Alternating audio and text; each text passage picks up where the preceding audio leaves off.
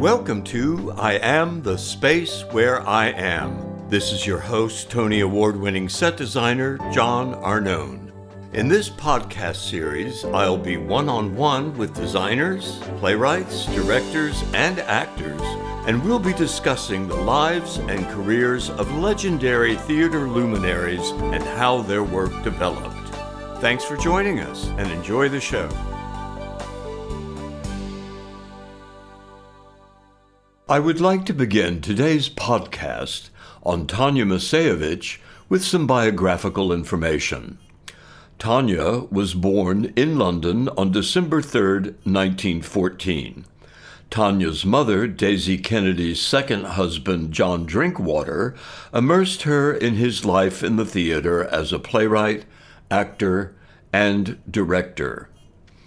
In 1930, Tanya entered the Central School of Arts and Crafts, which led her to a milliner's job at the Old Vic and the Sadler's Wells Theatre, where she met Sir Tyrone Guthrie.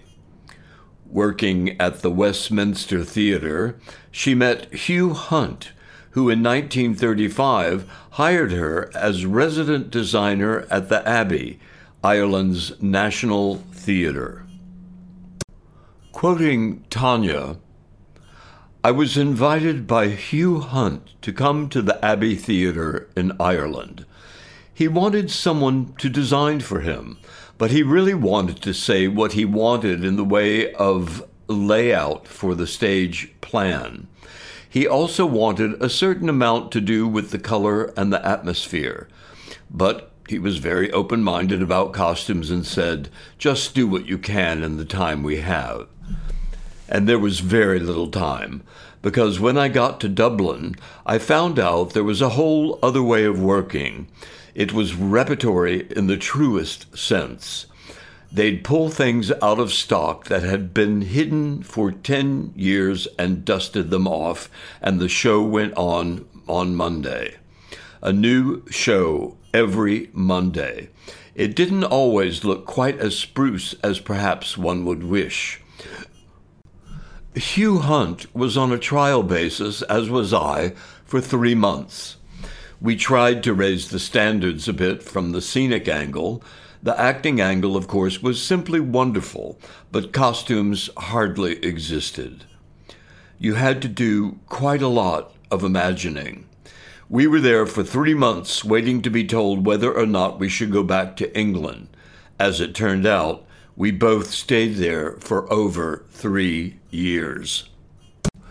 After World War II, Tanya and Sir Tyrone Guthrie began their collaborations, creating dozens of productions at the Old Vic's new theatre in London. Tanya remembering her work at the Old Vic. "We worked at Cyrano with the idea of fitting it into the Old Vic's repertory program. I was told that there would be 4 or 5 plays on the stage which did not have much wing space. It was a case of trying to find storage space in the wings when your play wasn't on the stage and King Lear or something else was taking place. We didn't take too much note of the measurements, and the first set of models that were presented to Laurence Olivier, Guthrie and I thought were pretty ingenious in scene change. Olivier looked at the model rather quietly and said, 'Does she think we're doing this at the Colosseum?' And, well, no, I didn't think that. It was the new theater stage. I've got the measurements and everything." Olivier said, "Yes, but it's in repertory, you know. We're doing other plays as well." And I said, "Yes, I do know." "Well, it's much too big. It won't do, and you must think again." Tony Guthrie wasn't used to being told, "You must think again," but he said, "Yes, well, of course, we will try and accommodate a bit. We don't want to be selfish and take up too much room." And Larry said, "Well, it isn't only when it's on the stage that it's too big, it's when it's off stage." That was the beginning of a series of rethinks which went on for several days and nights. We changed it and changed it and changed it until it was eventually accepted. It did work, and we fit it in with all of the plays. Her collaboration with Sir Tyrone Guthrie ultimately led to their groundbreaking architectural designs in 1956, the Festival Theatre in Stratford, Ontario, 1962, the Guthrie Theatre in Minneapolis, Minnesota, and in 1970, the Crucible Theatre in Sheffield, England. The innovative design of the theaters included a balcony backed by a wall with open entrances and exits supported on pillars of Tuscan design. The lower level featured the majestic thrust stage with wraparound steps and a moat to accommodate sightlines. The audience surrounded the thrust on all sides. Many theaters, including Lincoln Center's Vivian Beaumont, the Mark Taper Forum in Los Angeles, and the Festival Theatre in Chichester, England, follow the design. Legendary productions of the House of Atrus, Phaedra Britannica, The Government Inspector, and Tartuffe continue to be celebrated as theatrical landmarks. Remembering the House of Atrus, Guthrie said, "Well now, Apollo, ought to be about 9 foot tall." Well, looking at him, I could see that 9 feet just meant a few inches above his head. All very well for you, but think of the actor going up that high. Is he going to have to walk about? Oh, yes. Mostly, they were built Cathernae, which were based on what we did at Stratford for Oedipus. They worked at Stratford. Douglas Campbell, who was in both productions, who played Clytemnestra and Pallas Athena, knew they'd work. But when we were asked to go up to a certain height beyond that, Gordon Smith, the production manager, one day came into wardrobe. He was walking on 1'6" extensions under his shoes, which were called plasterer's stilts. They're commercial. You buy them in the shops. He was lent a pair, and he went scouting around for ideas, and no obligation to purchase if it didn't work. He walked around with people not noticing he was walking in any other way except he was very tall. Of course, one actor, the man who played Apollo, Lee Richardson, had to be coerced into trying them on. The first few steps were very tentative. He was holding on to 2 people. He let go, and he started to walk. Tanya Moisewitsch was made a commander of the Order of the British Empire in 1976. She was posthumously appointed as an honorary officer of the Order of Canada for her enormous impact on the theater arts in the 20th century. Tanya Moisewitsch died on February 19th, 2003.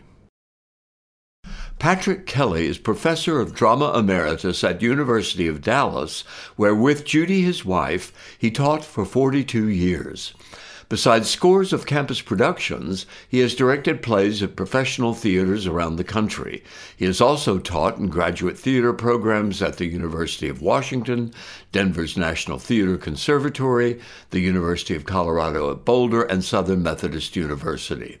In addition to classics, Kelly has directed new plays with living playwrights, including Eduardo Machado, Thomas Babe, and Octavio Solis. The most recent of his many Shakespeare productions was Much Ado About Nothing for Shakespeare Dallas. His bachelor's degree is from Notre Dame, his MFA from SMU's Meadows School of the Arts. Today we'll be discussing his longtime friendship with legendary costume designer Tanya Moisewitsch and her association with Sir Tyrone Guthrie. Please welcome Mr. Patrick Kelly. How and when did you meet Tanya? This is a good story. It's one of the ones that I enjoy. When Judy and I were first married, this was in 1969, we took a summer trip through Europe. And before we left, I got Guthrie's address through his US agent and wrote him a note, a letter explaining that we were these young teachers and we'd just been married and we were going to be in Europe. And we wondered if we could buy him a drink somewhere. And he was good enough to answer within a week. We got this emerald green aerogram in Guthrie's inimitable spiky handwriting to Patrick Kelly Esquire. And he said, we'll be directing a play in the Abbey in July. And if you're in Dublin, that would be wonderful. And why don't you come out and stay with Judy, his wife, me, and me on the weekend? Do you remember what year this was, Patrick? It was 1969. Okay. Guthrie was directing at the Abbey for the first time in many years and directing a play by a neighbor of his called Eugene McCabe, who is famous as a great short story writer now.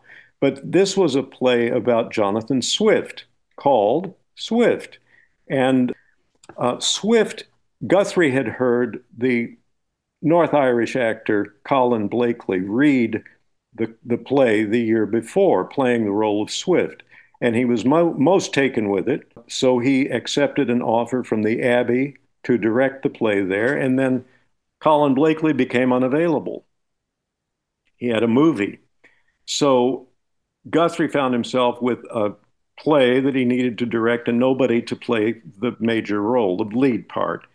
So he hired the extreme Irish eccentric, but very famous actor, Michael McLeamore, to play Swift. They had never worked together, and McLeamore was quite a diva. And so they went into rehearsal. That is what they were rehearsing the Friday that Judy and I showed up in the Abbey lobby. And Tanya was the first person that we recognized. And she came, we of course went up to her and she said, "Oh, thank God you came up because Tony had told me to go out to the lobby in the Abbey Theater and ask for a young couple named Kelly." And she said, in Dublin, here we are. And so she was much relieved that we had connected. And then Guthrie came out from rehearsal on a break. We met and he was most accommodating and charming. Couldn't have been nicer. So we all agreed to meet back after rehearsal was over and to ride to his house in the north part of the Irish Republic. Tanya would have been what, about mid-50s by this point? She was about 55 at that time. Dr. Guthrie would have been what, in his 60s? He was 69 years old. He just had his birthday. Tanya was designing the play, of course, and it was a complete surprise to us that she was there. And so we all drove back with a young man who was part of the families that lived on the estate, which was a farmhouse, and took care of the estate and the Guthries. And so young McGuire drove us back through the winding streets and roads of Monaghan County. Are you talking about Dr. Guthrie's homestead? It was his mother's family's house. It had been left to him, and he had spent many years there, of course, but always had been based in London. And when his mother died, he and Judy moved in and resolved to make that obscure corner of North Ireland a kind of international center. And of course, he did, with all of his collaborators coming there to do the preliminary work on productions. Anyway, Tanya was there. She had designed Swift, and she was designing Uncle Vanya. At the Abbey? No, this would be for the Guthrie Theater. It would be the last play Guthrie directed there. Oh, it was going on. We were there in the middle of July, and this may be of interest. We were there on the night and morning of the Apollo landing on the moon. That Tanya was listening to it on her portable radio, and the Burnses and the McGuires, the retainers who lived on the place, were all listening to. Guthrie and his wife couldn't have been less interested. But we had a perfectly wonderful weekend together, just generally having a very nice time. This was McCook's Corner? We missed that. That McCook's Corner was one that he did before Swift, and it was something Okay. he did for the little theater in the Abbey. And I'm sorry we didn't see it, but in any case, the great thing was that Tanya said, as we were talking and telling her we were just about to go to London for the first time. And so she said, well, there's some people there that I'd like you to meet, and I think might enjoy meeting you. So she wrote letters of introduction to Patrick Donnell, who was the managing director of the National Theatre at that time, Desmond Hall, who was the technical director at Stratford at the time, and Katie Flanagan, who was a longtime employee at Stratford, who was in charge now of subscription audience. And so these were all friends of Tanya's of many years standing, and they welcomed us with very open arms. So from that time on, really sort of part of the family. We saw her again in Stratford the next year, and in fact stayed with her, where she was designing Cymbeline. And then in 1972, we visited her in Sheffield. She was the resident designer and was at the time working on a revival of Aeschylus's The Persians, which would open in the fall. But we often saw her in the shop at Stratford and at the Guthrie later and at Sheffield. And, we carried on a friendship over many years. Was Dr. Guthrie with her at that point when you all were visiting, or? It was just the three of us.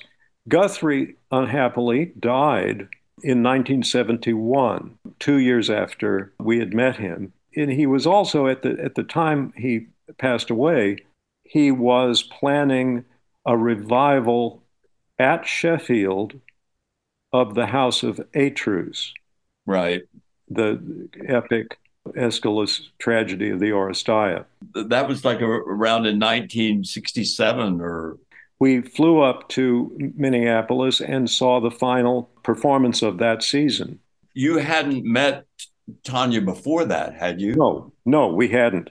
I had seen Guthrie's Aetreus, his Cherry Orchard, Richard III, all at the Guthrie, and his Measure for Measure that he did with the Bristol Old Vic tour that played Dallas in 1967 early, I think. Going backwards, that Richard III was in 1953 was the first production that opened Stratford, Ontario. It was, and I believe that when Alec Guinness, I think. Well, when he did it, what would it have been? 12 years later at the Guthrie, Hume Cronin played the part. And it was basically the same production that, he'd found out how he liked to do it, and that's what they did. The Cherry Orchard was a wonderful. We were fans, of course, from the get-go, and so I was inclined to like everything of his that I saw. He's still irreplaceable, I think, and brought something to his productions that I've still never seen another director able to do. But go back to the House of Aetreus, since that's such a banner production. Had you seen anything like that before? Never. I saw the film of the Oedipus by that time, of course. It's in my opinion, it's a very primitive film and not particularly well managed, but I did get a chance to, of course, see how the costumes and the acting worked, and it was pretty much a revelation. But Aetreus was of a scale that was well beyond that. It was, well, the first thing, it's 3 plays. And so it was it was a large cast. All the principal roles were all played by men. Doug Campbell played Clytemnestra, and then in the final act, Pallas Athena. Robin Gamble played both Electra and Cassandra, the wonderful actor. Tanya designed both the scenery and the costumes, right? There was extremely little in the way of scenery. The only real scenic element in Atrus was a pair of doors set upstage in the center that through which the characters all entered and exited. From my reading, it sounds like that's pretty much what the tent production at Stratford was like. Yeah, it was pretty much like that. This is interesting because she obviously, as we know, designed with Dr. Guthrie the Guthrie stage in Minneapolis. Yes, that the Stratford stage, and after that, the stage at Sheffield. Sheffield, The theater that's called the Crucible. Yeah, the Crucible Theater there. And I've seen photos of the Crucible Theater. I've actually and just seen photos of the Ontario tent setup, and of course have worked on the Guthrie stage in Minneapolis. So they all three seem to share a certain central idea. I think that they are more alike than distinct from each other. I think that both Guthrie and Tanya were most pleased with the Sheffield Theater. The Crucible. The Crucible, yeah. And I think the reason for that is the Crucible only required 800 seats. The Guthrie had begun with about 1,450. Right. And Stratford, with counting the balcony, 2,200. And Guthrie said they were just a little bit too, that the furthest people were a little too far away from the stage at Stratford to suit him and to suit the acting it required. The Guthrie was more successful, although I don't believe that Guthrie had a good relationship with Ralph Rapson, the architect on that. But I think it produced, nevertheless, a very fine auditorium, certainly one that inspired me. I'm going to ask, as a director, I know you've stood on the Guthrie stage in Minneapolis. I assume you have been able to stand on the stage in Stratford, Ontario. Yeah. I don't know if you ever had a chance to stand on the stage on the Crucible. I did. What is that experience like? It's very different to standing in a proscenium stage, because my experience there on Broadway and elsewhere, because I remember we went on stage at the Goat that you designed. The experience of that is feeling, number one, that the stage is very small.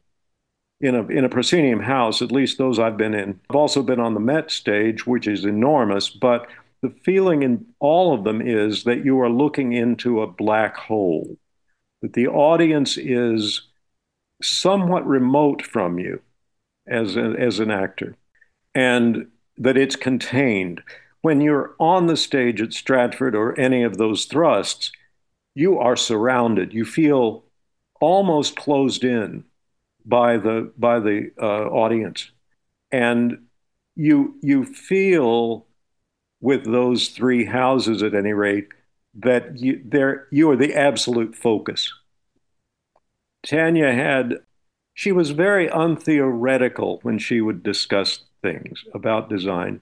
She had an idea, like the thrust stages all had what she called a magic circle. And the magic circle was an area through which every pair of eyes in the auditorium would look if the person were sitting straight in the chair. That it was downstage from the scena, and it was the axis of all the seating. It would be like the seating, although irregular at the Guthrie, the seating was like a wheel. The axle around which the wheel turned was a point in the center of the thrust, down from what she called the scena. That's interesting, because at the Crucible Theater, the drawings that I've seen, preliminary drawings included a turntable. They do, and they built that also. I thought they cut that from the final design. Did that end up there? I do not remember it there, but I think that it perhaps was put in subsequent years. Because in the reading, some of which you've sent me, it seemed to be a way of delivering furniture, but it did talk about this downstage circle. That's the important one. I just thought a wonderful rule of thumb about putting up thrust stages. I know that it isn't something that you find, for instance, at the Mark Taper Forum in Los Angeles, that there the thrust seems to exist in a different way. And at Circle in the Square in New York, a similar thing. It's interesting what you're saying about Tanya not being very philosophical. I mean, I think a lot of times with designers, I mean, there are not a lot of designers except from Bel Geddes to Appia to Robert Edmond Jones who've actually written philosophy down. And now what we've seen past them, the designers are written about. She was always very, she had a long career, and she also enjoyed a reputation that was quite well deserved, but as being a very kindly and we'd call her supportive person. Did she ever retire, Patrick, before 2003? She did. We were with her, as it happened, on the final opening night of her theater career, Stratford, Ontario, and it was in about 84, maybe. She had turned 70, and she was designing the costumes for the government inspector. It was directed by Ronald Eyre. It was during John Hirsch's regime as artistic director at Stratford. What was this before or after the Tartuffe? It was after the Tartuffe. Oh, okay. She actually, we house sat for her in London while she was working on that one in Stratford. So this one was in 1984, her final? Yeah, it was. That was when we lived at her apartment. She had done the government inspector before. She had, actually. She did it at the Guthrie for Michael Langham. We had seen that production as well. Anyway, at the government inspector, she was given some grand award at the end of the show, and John Hirsch presented it, and she went down to the stage and graciously accepted. And then she retired. She died 18 years later. And in her retirement, she hired an archivist to help her put into order all of her papers and all the professional stuff that she had accumulated over the years.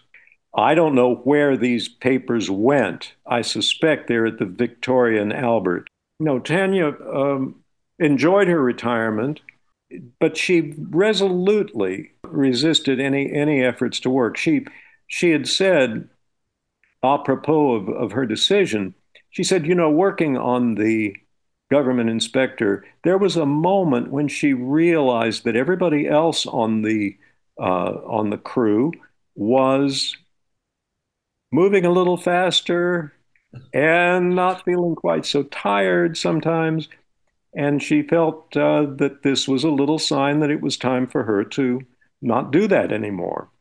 She'd certainly, the intensity of her work was fantastic. She directed or designed 3 productions for John Dexter at the Met in New York.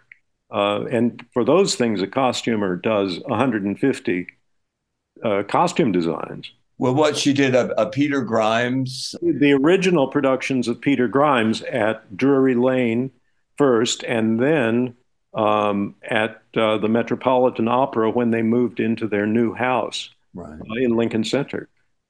She and Guthrie did that, and John Vickers was singing the part at that time. I'm trying to remember the other opera she designed at the Met. She did Rigoletto, La Traviata, and these were during Dexter's times. Did you happen to see any of those? We saw them on TV, and we saw the La Traviata on tour, and we saw the Rigoletto on TV. She and Dexter were working on a production of Don Carlos of Verdi when Dexter was sacked as production director at the Met. So that never happened. But she worked with Dexter twice doing his Misanthrope, which played on Broadway from the National, and with Diana Rigg and Alec McCown. Also, then they reunited with Diana Rigg on an English version of Racine's Phaedra called Phaedra Britannica. Dexter was a terrifying person to be around, and he was I think, kind of a mean person, really. But he was always on his best behavior with Tanya. And she really valued his collaboration and friendship over the years, which I thought was really quite something. Was that Tony Harrison? Yes, it was. Harrison was the translator who really, the Misanthrope made his career. It was his great breakthrough.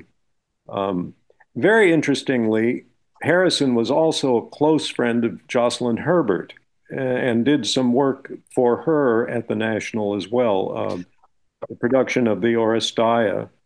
Another area we can talk about too, but if she ever met any of her contemporary costume and set designers, both British and American, if she ever spoke about Melziner. Oh, this was something I'd hoped to get at earlier.